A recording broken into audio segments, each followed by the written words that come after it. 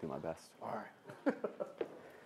So I love this. This is literally my favorite thing in the world. If I could go to workshops every single day of the week, that would be me. I love learning, probably a lot of you guys as well. I loved Chris's talk. I got a lot out of that. Anyone get something good out of Chris's talk before? Yeah?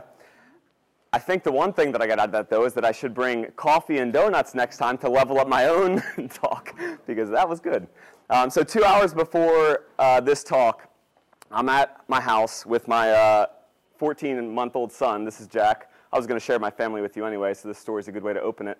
I was at my house, and I had that normal head trash that we all get sometimes, that stuff telling me, like, what do you have to share with these guys? What do you really have that's going to be valuable that they want to hear? And immediately following after that, I remind myself of some things. I remind myself that I've got unique experiences in coaching. I've got a unique set of mentors and coaches that I've learned from, a unique set of kids and problems that I've dealt with myself working with athletes, and I'm a unique person in general. And I think that's so cool. Amongst this entire room of people, anybody in here could stand up and share some very unique experiences about their coaching experience. Anybody in this room, truthfully, could write a book about their unique experiences, because you are a unique coach. You have some unique passions and things that you love about coaching, and you definitely have some unique stories of parents that you've worked with and of athletes that you've worked with, and some unique ways of doing the things that you do. So I wanted to start out with that. I also thought, right after I had those thoughts of that stinking thinking, the head trash, I thought to myself, Andrew, you are more connected with the coaches in the room by your insecurities and your fears of failing and your fears of not being enough. You're more connected with the coaches in the room because of that than you are about anything else. We all are coaches, but we're connected to one another most as coaches when we let our guards down a little bit, right? When we share, like, these are the things that I'm struggling with as a coach right now. These are some of the self-doubts that I have. I'm going to talk about some of my failures as a coach, some of the things that I've said to an athlete that I shouldn't have said, some of the things that I've done that I shouldn't have done. And I also think that that's something that our kids are missing a lot of in today's day and age. On Friday night, my wife and I went to see Simon Sinek in D.C. Anyone here Simon Sinek fan? Yeah, he's got some great stuff. He wrote the book called Start With Why, about how to use your past to fuel your purpose for what you do as a coach. He wrote the book called Leaders Eat Last, all about servant leadership. And then he wrote the book, his most recent book, The Infinite Game. Anyone read that one? The Infinite Game? It's an incredible idea about how there's only two types of games in life. There are finite games, and then there are infinite games. And he makes this really compelling argument that most of the games, like sports, relationships, academics, our careers, most of the games that we kind of treat with a finite mindset, they're actually infinite games. And if we want to be successful in the game of coaching, in the game of sports, if you're an athlete, in the game of relationships, you have to approach those things with an infinite mindset. And he goes on in detail. But anyway, that's a side note. Simon Sinek talked about the state of our youth today. He touched on that a little bit. And he said that this generation is the most disconnected and lonely generation by statistics that have ever walked the planet. More kids report feeling lonely and disconnected than ever before, and more kids than ever say that they admit that their relationships are shallow and superficial. And I thought to myself, this is why, as coaches, one of the most valuable things that we can do for our athletes is to get deep with them and to share what our fears are, and to share our doubts, share our insecurities, share the things that we messed up on, and to get vulnerable ourselves. That's one of the best gifts that we can give these kids, because when a kid is struggling internally with something, they will never perform to their peak potential on the outside.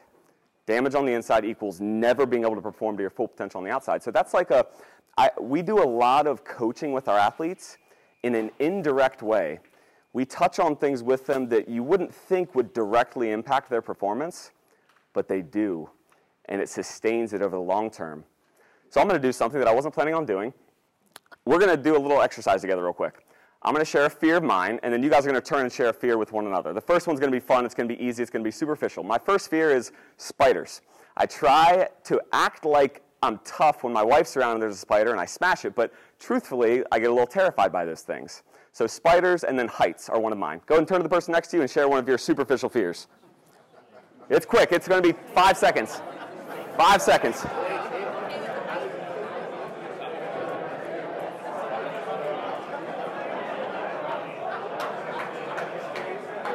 All right.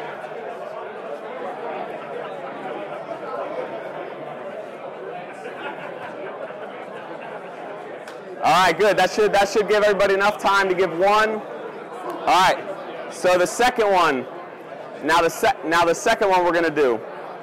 Oh man, you guys like this. I know, I opened the bag. All right, guys, attention. Okay, the second one. This one I want you to share. It's going to be, you got to share faster, even though this next is going to be a little deeper. One of my fears as a coach is that I will fail as a coach. One of my fears is that the kids that I work with, that some of them will go down a bad path, and I get that might happen, but my biggest fear is that there might have been something I could have done about it as their coach, as their biggest influence in their lives.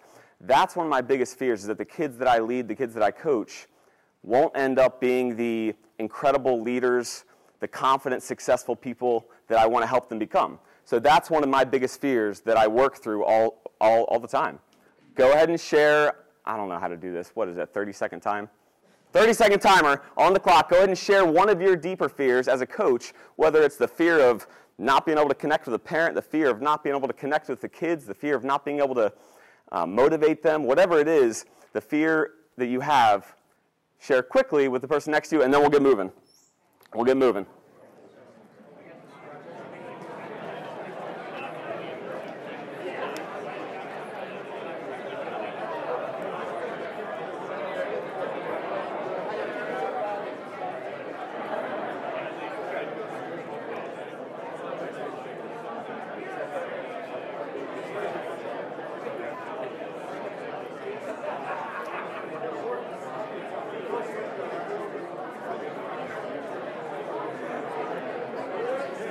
5-second countdown. 4, 3, 2, 1. And final thought, wrap it up. This is good. I might just let you guys talk the whole time. Why not, right? All right, guys. All right. So this is something uncommon that you can do with your team. And the quickest way to create a more unified team, a team that works together more, is to build trust. And one of the quickest ways that your players will start to trust one another and get more deeply connected is if they know their fears. I was out at Boonesboro yesterday, and I did a little demonstration for the team. I took them through some speed and agility, and then I did a talk at the end for the players. And I just asked them some simple questions. I said, who has the fear of disappointing their coaches? Almost every single one of them raised their hand. I said, who has the fear of disappointing one another right here? They all raised their hand, and they're kind of looking around like, oh, I'm not the only one? And I kept going on and on and on. I just had them raise their hand, and you could see kind of some barriers coming down. So that is a complete side note. Has nothing to do with the talk. These are the only two human narratives. As a coach, as a husband, as a wife, in life in general, there's only two narratives: struggle and frustration, or progress and impact. And in a room this size, I know for a fact there are some people on this side of the equation, whether it's as a coach right now, struggling and frustrated, or in life, and then progress and impact is the other end. I'm sure some of us are there. We're motivated right now. We've got some serious work that we're doing. We're purpose-driven as coaches, and you're making progress, you're making an impact. And what I want to share with you today are 3 ways that I have found. I'm a little over 10 years in coaching. So some of you guys have been doing this a lot longer than me. Like I said, I would love to sit down with some of you and learn about your experiences. But I want to share with you 3 things that I have found along the way that are proven ways to stay to the right. And when you get to the left, it's a blip. It's a day of struggle and frustration. It's not a prolonged thing, because here's the truth. It's not my lack of resources that'll keep me from an extraordinary coaching experience. It's my lack of resourcefulness. Dabo Swinney is an incredible example of this. He is not the model coach. You wouldn't look at Dabo Swinney and think, like, this guy is like the perfect coach. But he is an incredibly resourceful coach. If there's a challenge in front of him, if there's something with administration, if one of his kids is struggling, he never says, that just is the way it is. He always finds a way. He's incredibly resourceful.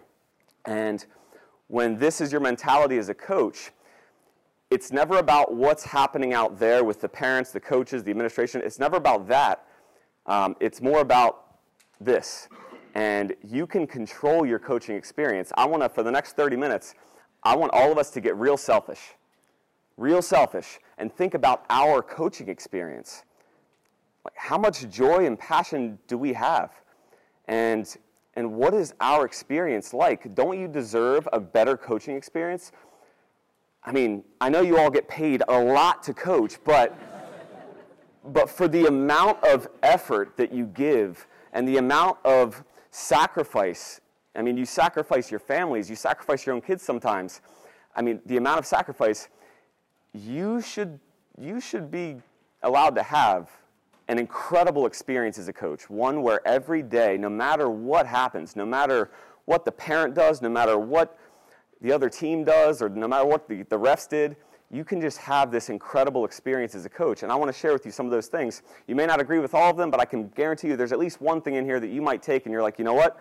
This is what I'm going to apply. This is going to make me a better coach and make me enjoy it more along the way. So this is the ultimate coaching experience. It's defined as making a generational impact in the life of every kid you work with, while at the same time sustaining your health, your joy, your passion, your relationships, and your drive over the long term.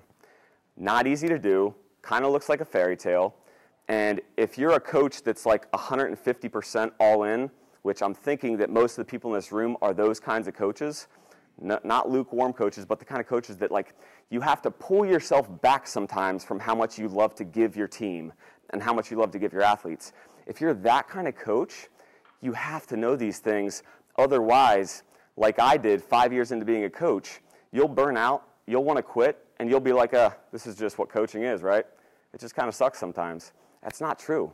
It's really not true. It doesn't have to be that way. I'm 10 years into coaching, and I promise you these 3 things that I'm going to share with you guys, I'm as charged up and driven and excited to coach as I've ever been. So we're going to dive in. There's 3 problems that we all face as coaches: parents, kids, circumstances. But the 4th one, again, it's us.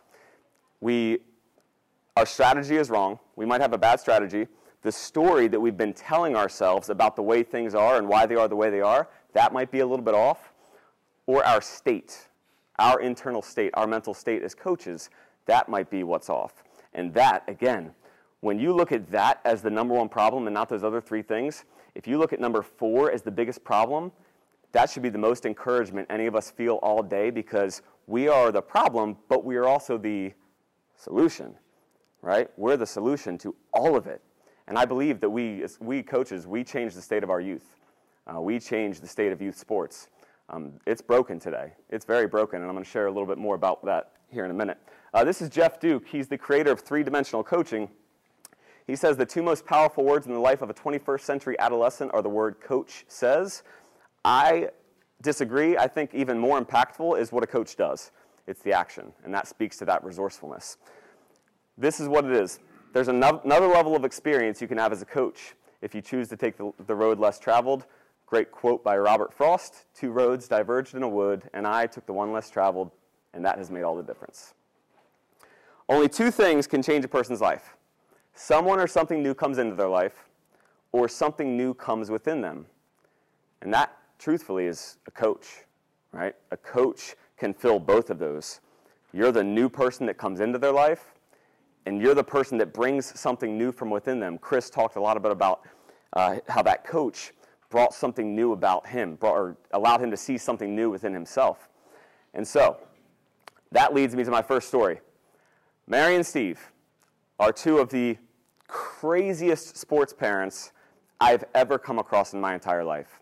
They brought their 2 daughters into our gym, Sarah and Tess, to work out. And I'm not kidding you, within minutes of them stepping foot into our front door, Mary looks at me and says, "Andrew, Tess, are you able to get her out of her head? She is so anxious all the time. She is in her head all the time before competition. She never performs to her best. And Sarah, she always quits the last 50 meters. It just looks like she just deflates and she never gives her best effort. She's not self-motivated. She's not driven. Andrew, is there any way that you can help? Can your program help with this?" This is within 30 seconds of them walking in. And I was thinking the same thing you were. I was like, I know what would help. A lot. I know what would help. So I didn't say that, though. I took the girls through their assessment and took them through the workout, day one.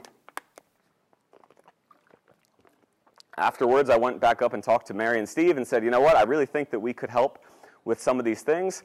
There also might be some things as parents, we all get a little emotional as sports parents, but there might be some things that you guys, some tips I could share with you, if that's okay. Do you mind that? They're like, oh yeah, sure, sure, no problem. So 3 days later, I went to their swim meet because I needed to build a relationship with these girls. I needed the parents to know how much I cared before they cared how much I knew. And so, and I didn't want, anyone know the Maddie Holleran story? Some of you guys know that story, girl who committed suicide because the pressure was too great in sports. That was like what was going through my mind with these two young girls. It was that intense with their parents. So I show up at the swim meet, and it was significantly worse than I thought it was going to be. I mean, I got there, and the first thing I see is Mary following Tess. Tess is walking this way, and Mary's following her. Tess, I can see it. You're in your head again. What are you doing, Tess? Stop thinking about it. That girl might have beat you last time, but she's not going to beat you this time. You've got this. You've got this. I'm like, oh, my goodness. Oh, man. Sarah was on the other side of the auditorium, clear other side of the auditorium, rightfully so. Steve is up in the corner, and he looks terrified. He is far more nervous than these girls are, and we know that when a parent's nervous, it transmits to the kid. Like they can just feel it.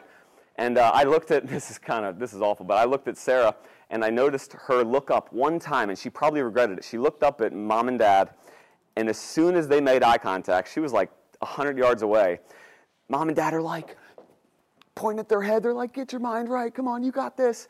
So anyway, it was an awful, awful experience. Mary screamed the entire race as if her daughters, who were underwater, could hear her.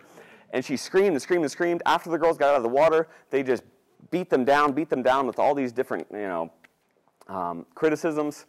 And so the next day, I wrote a blog, because that's what I do. I observe bad coaching and bad parenting, and then I'll write a blog about it in a nice way to try to lend some insight. And I wrote a blog, and a week goes by. So another weekend went by, and the girls had another meet. Monday comes around, and Mary walks into the front doors. I kid you not. She steps in and just looks at me and says, I read your blog. I was like, I write one of those every week. What'd you think? And she says, Steve and I, we applied every one of the 4 points that you gave in that blog. Don't give any pregame reminders. Don't scream during the event.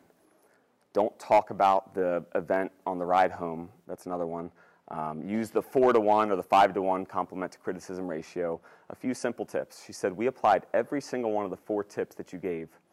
She said both of the girls this past weekend, they qualified for the state meet, and they both PR'd in every single one of their events. Best of all, she said they were smiling afterwards, and they actually wanted to talk to us. She said, this is not what I was expecting we were going to get when we brought the girls to you, but I'm okay with it. They're performing better. And so she still wanted them to perform their best, and she still might have a little bit of, the wrong focus as their parents, in my opinion. But things changed, and the reason things changed is because I changed first. I changed my approach. I changed the way I educated them, the way that I talked with them. This is point number 2. This is Coach Travis. He is hands down the best connector with middle school, high school kids that I've ever been around in my life. And I'll share with you a little bit of that in a second. This kid, Brian, comes into our gym. Brian's a basketball player. Brian is a stud. But Brian walks into our gym with a label on his forehead that says, the lazy kid. And he has a story that he's started to tell himself because he's heard it so many times. He's got a story in his heart that says, I'm the kid with a lot of talent that's never going to make anything of myself because I'm lazy. And so he's taking on that identity, right? That's just like it's been told to him by his coaches so many times that that's what he's starting to tell himself. His story is wrong. And so Travis takes it among himself to transform this kid. And so Brian comes into the gym, and day one, he is who he is. He doesn't work hard. He does 2 sets instead of 3 on bench press, and he tells us he did 3. He rolls his, he doesn't really roll out right. He's not really stretching right. He's just not giving his best effort. Travis doesn't say anything. Travis just asks him about, hey man, tell me about what do you like to do outside of basketball? Where do you want to go someday? And he's just connecting with him. He gets his Instagram account. He starts messaging him on Instagram. Travis does whatever it takes to connect with the kids the way that they like to be connected with. So he'll play video games with them. He'll get on the Xbox Live. Travis is incredible. He could be up here giving this talk right now because the way he connects, he does whatever it takes to build a bridge with that kid. And 3 months goes by, and we start getting messages from his coach, from Brian's coach. Hey, I don't know what you guys are doing with Brian over there, but man, he is motivated, he is driven. Other kids on the team are starting to look up to him. They're starting to change and work harder too. Man, keep doing whatever you're doing. And so I asked Travis, I was like, what have you been doing with him, man? He said, I've never once questioned his work ethic. I just support him along the way. I give him advice, and him and I connect. And him and I went to lunch together the other day, and we talked about stuff outside of practice and stuff outside of basketball. And lo and behold, Brian shows up, and he gives Travis his all. And then Travis says, hey, man, I heard that Coach has been riding you pretty hard at practice. You think that it might have something to do with not giving your all? Brian's like, yeah. And Travis says, could you do me a favor? Could you start? Could you just see what happens? Yeah, Coach, I got you. But it's a long-term process. The feedback loop is long. So in both cases, we learned that we got to change as coaches. We got to change our story. The old story might be, kids are lazy and parents be crazy. New story is, they will change when I change. Because coach is the leader of it all. When you sign up for coaching, you actually signed up, in our minds, we thought we signed up to be the leader of the team, and it's our job to help the team. But you signed up for a relationship with the parents. You signed up for a relationship with every single one of the 10, 15, 20 athletes. You signed up for an individual relationship with all of those kids, and an individual relationship, a unique relationship with the parents. And if you approach it like that, kind of like Chris alluded to, you'll have so much influence. You'll be able to get them to change their ways, and that will make your experience as a coach that much better. So much more enjoyable when, as a coach, your kids and the parents listen to you, right? It makes everything better, and you don't burn out along the way. So quality number one, to have the ultimate coaching experience, take complete responsibility. This is me, 2009. This is when I first started coaching. I discovered that you could get paid to work with student athletes. I work on the sports performance end of things in athletics, but I fell in love with this idea that I could stay around sports and that could be my career, that could be my profession. These were the honeymoon days, right? That's like when everything was perfect. I just loved every second of it. It didn't matter what it was, I loved it. This embarrassing picture was 5 years later. 5 years later, that's what I looked like, and I'll tell you why I took this picture. I was doing my annual reflection and annual planning for the upcoming year. And one of the questions in my annual planning prompted me to take a picture of yourself and look at yourself and look at how you feel so you can compare it. And at the end of next year, hopefully you look better. I did. I looked a lot better the following year, not this one. So I took that picture. And the reason why I looked like that, I looked burnt out, I looked awful. I see Brian back there, one of our teammates, laughing at me. He's like, I'm going to put this all over social media. The reason I looked like that is because I didn't understand this. I didn't understand this concept of vision. I didn't have a vision for my own coaching experience. I didn't have a vision for how I wanted to impact the athletes I worked with. I didn't have a vision for the program I was leading. I mean, in the beginning, you don't need a vision. This was all based on a feeling. This was all about me. It felt good, right? I was riding a high. But then time goes by, and you need a better strategy than that, right? That's not a good strategy to go on a feeling. It's like in a marriage. The first couple of years, it's easy because you're in the honeymoon phase, but then you need a good strategy. Like, you need to do stuff. And I wasn't doing stuff. I had lost sight of my vision. And when you do that, you look like that. You lose sight of your vision, and you lose everything else too. There's two types of people I found with vision. Some of us had no vision to begin with. That was me.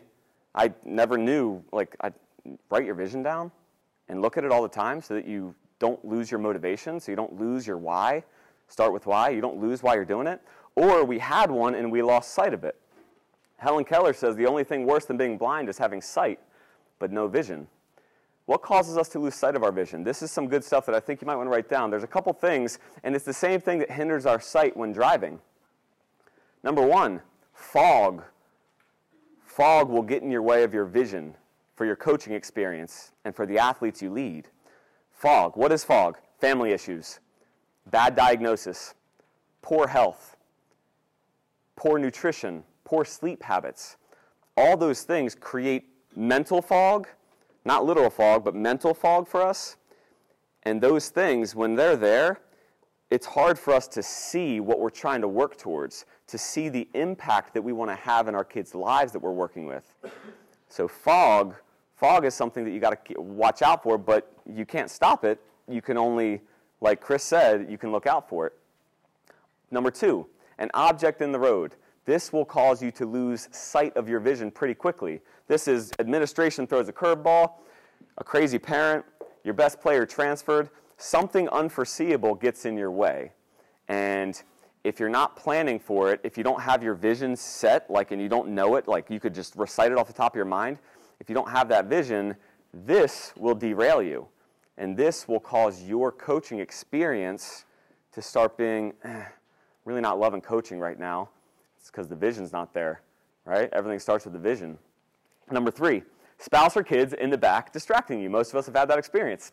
Athletes, this is the way this translates is, athletes just not complying or aligning with your vision. I want to see a raise of hands. People have been coaching for 5, 10, 20 years. Are kids today harder to connect with than 10 years ago? Raise your hand if that's true. Harder to connect with.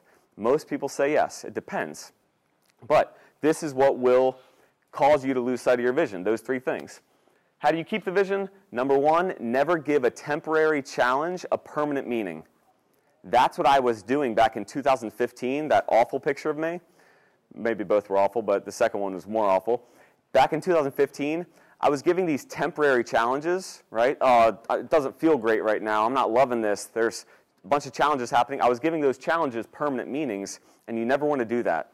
You just want to take them as they come and know that they're going to pass by. Honor the struggle. You got to honor that struggle. Number two, be the thermostat, not the thermometer.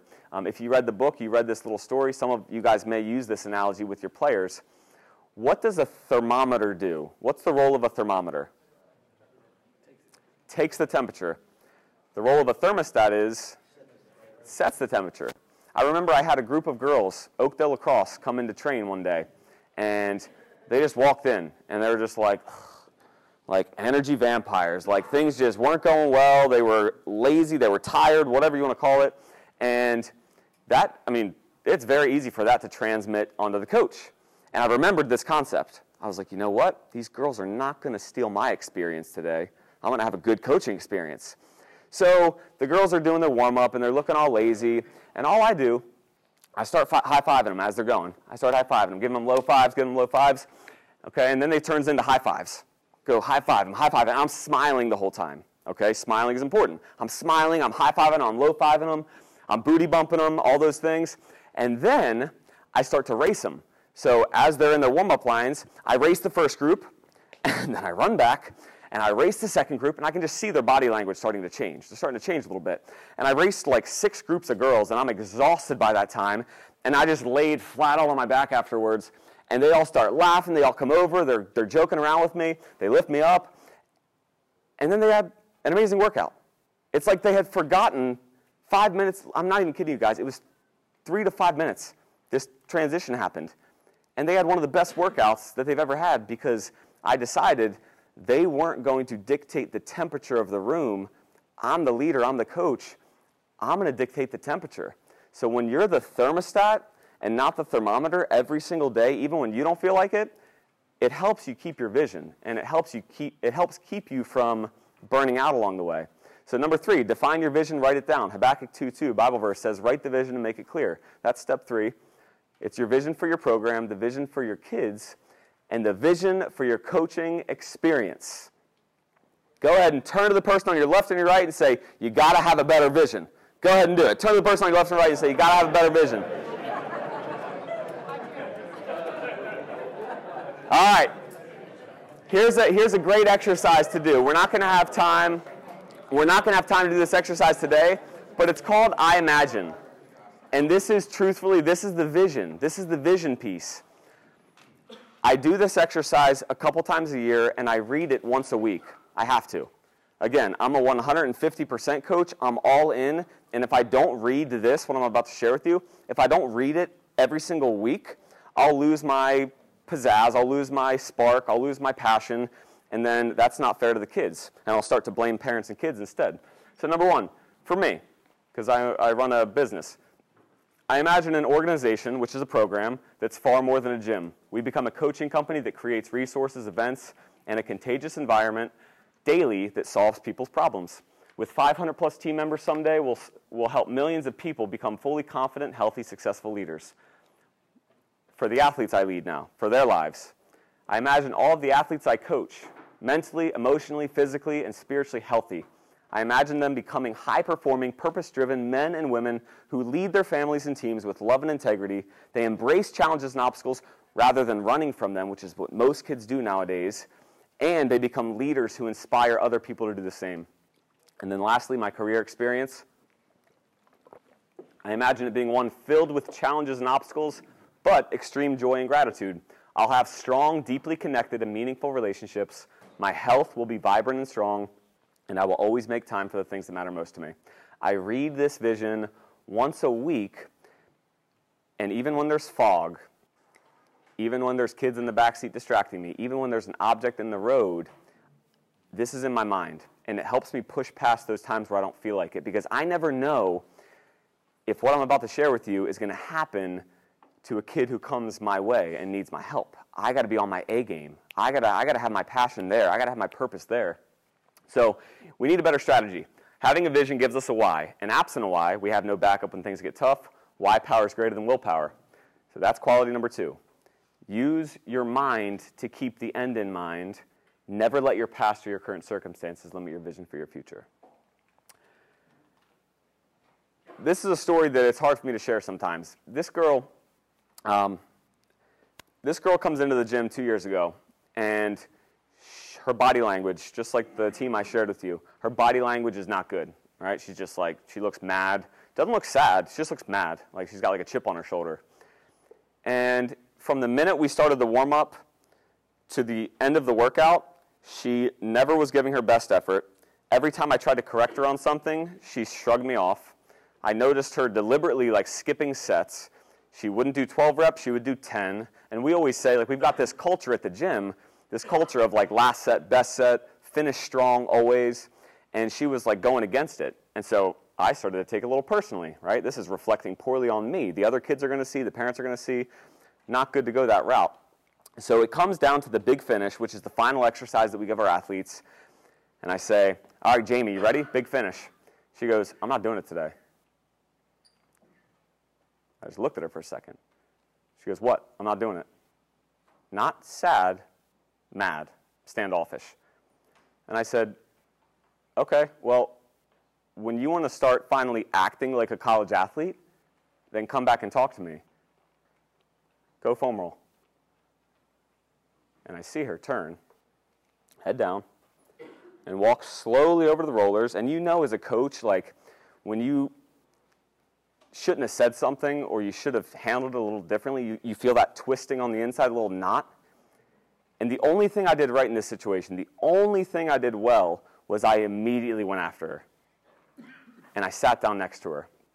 And I very seriously, I looked at her. And I said, you're going to be a girl for a second, is that okay? Okay. And I said, Jamie, that was really wrong of me, the way that I handled that. I'm concerned about you. What's going on? My boyfriend broke up with me. To her, that's like biggest thing in the world, right? And so I kind of was like, all right, I was preparing myself for what I was going to say to her. And then she says, and my mom, they found a lump in her breast, and they don't know what it is.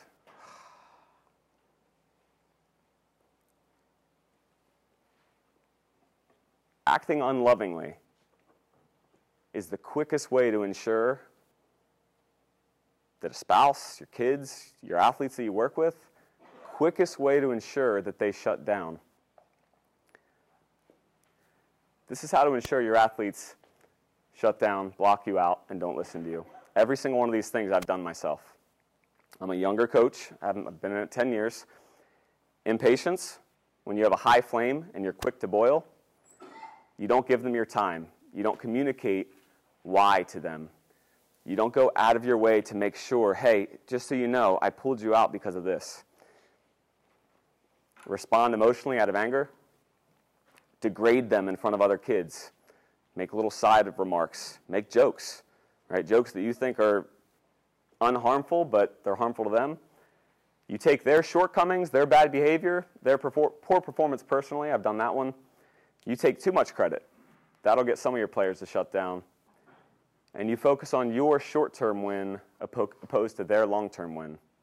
These are all ways that you don't want to, these are all ways to get the athletes to shut down.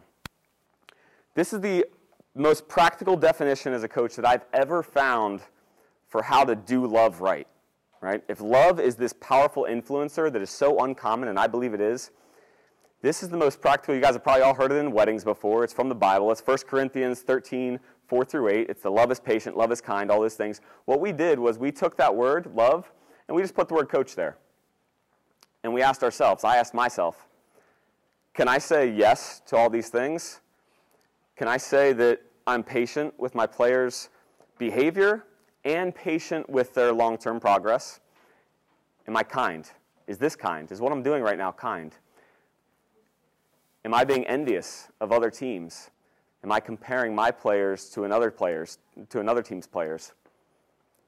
Am I boastful? Am I letting my pride get in the way of sitting down with that girl and telling her, I messed up. That was wrong of me. I make mistakes too. And I found that when you can put your name in front of every single one of these things, you become a coach that is so impactful and influential that you will get even the kids that you think have no hope, the kids that are just like so they don't listen to you, you will get even them to start buying in and start listening to you a little bit better, because this is an uncommon thing in today's day and age. Change your state, change your experience. I found that it's a loving internal state. Sounds fluffy, but love is far from fluffy, and I'll share that in a second.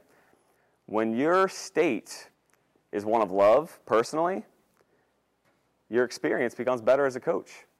You do all those things right, at least you work on them every once in a while, you put them in front of your eyes and you work on those things, it becomes, I'm telling you, your experience just becomes so much better. It's powerful stuff. So quality number 3, to have the ultimate coaching experience, commit to what we call love-powered leadership. But don't forget, love still disciplines, love still corrects, and love still challenges. Because love, you got to hear this, love is the only type of leadership. There's a whole bunch of different types of leadership out there. Love is the only kind of leadership that puts what is in the best interest of the other person first 100% of the time, no matter what. No matter how inconvenient it is, no matter how embarrassing it might be for you to share and get vulnerable with your players, no matter how much you don't feel like being the thermostat and don't feel like being goofy and fun, Dabo Swinney he's the first coach ever in Clemson history to run out onto the field with his players. Love, it doesn't matter. When you're leading with love as a coach, you'll do whatever it takes. And you'll make a generational impact in the kids that you work with. So you still got to discipline, you still got to correct, you still got to challenge. Love is those things if the kid needs it. I want to close with John Wooden. John Wooden is one of the greatest coaches of all time. He's someone that I aspire to be like someday. Wooden's legacy remains his unparalleled success as a basketball coach, his 10 NCAA championships in a 12-season stretch at UCLA, and the Bruins' 88-game winning streak. But for those who played for him, and to many who met him, it seemed to be the last thing to define him.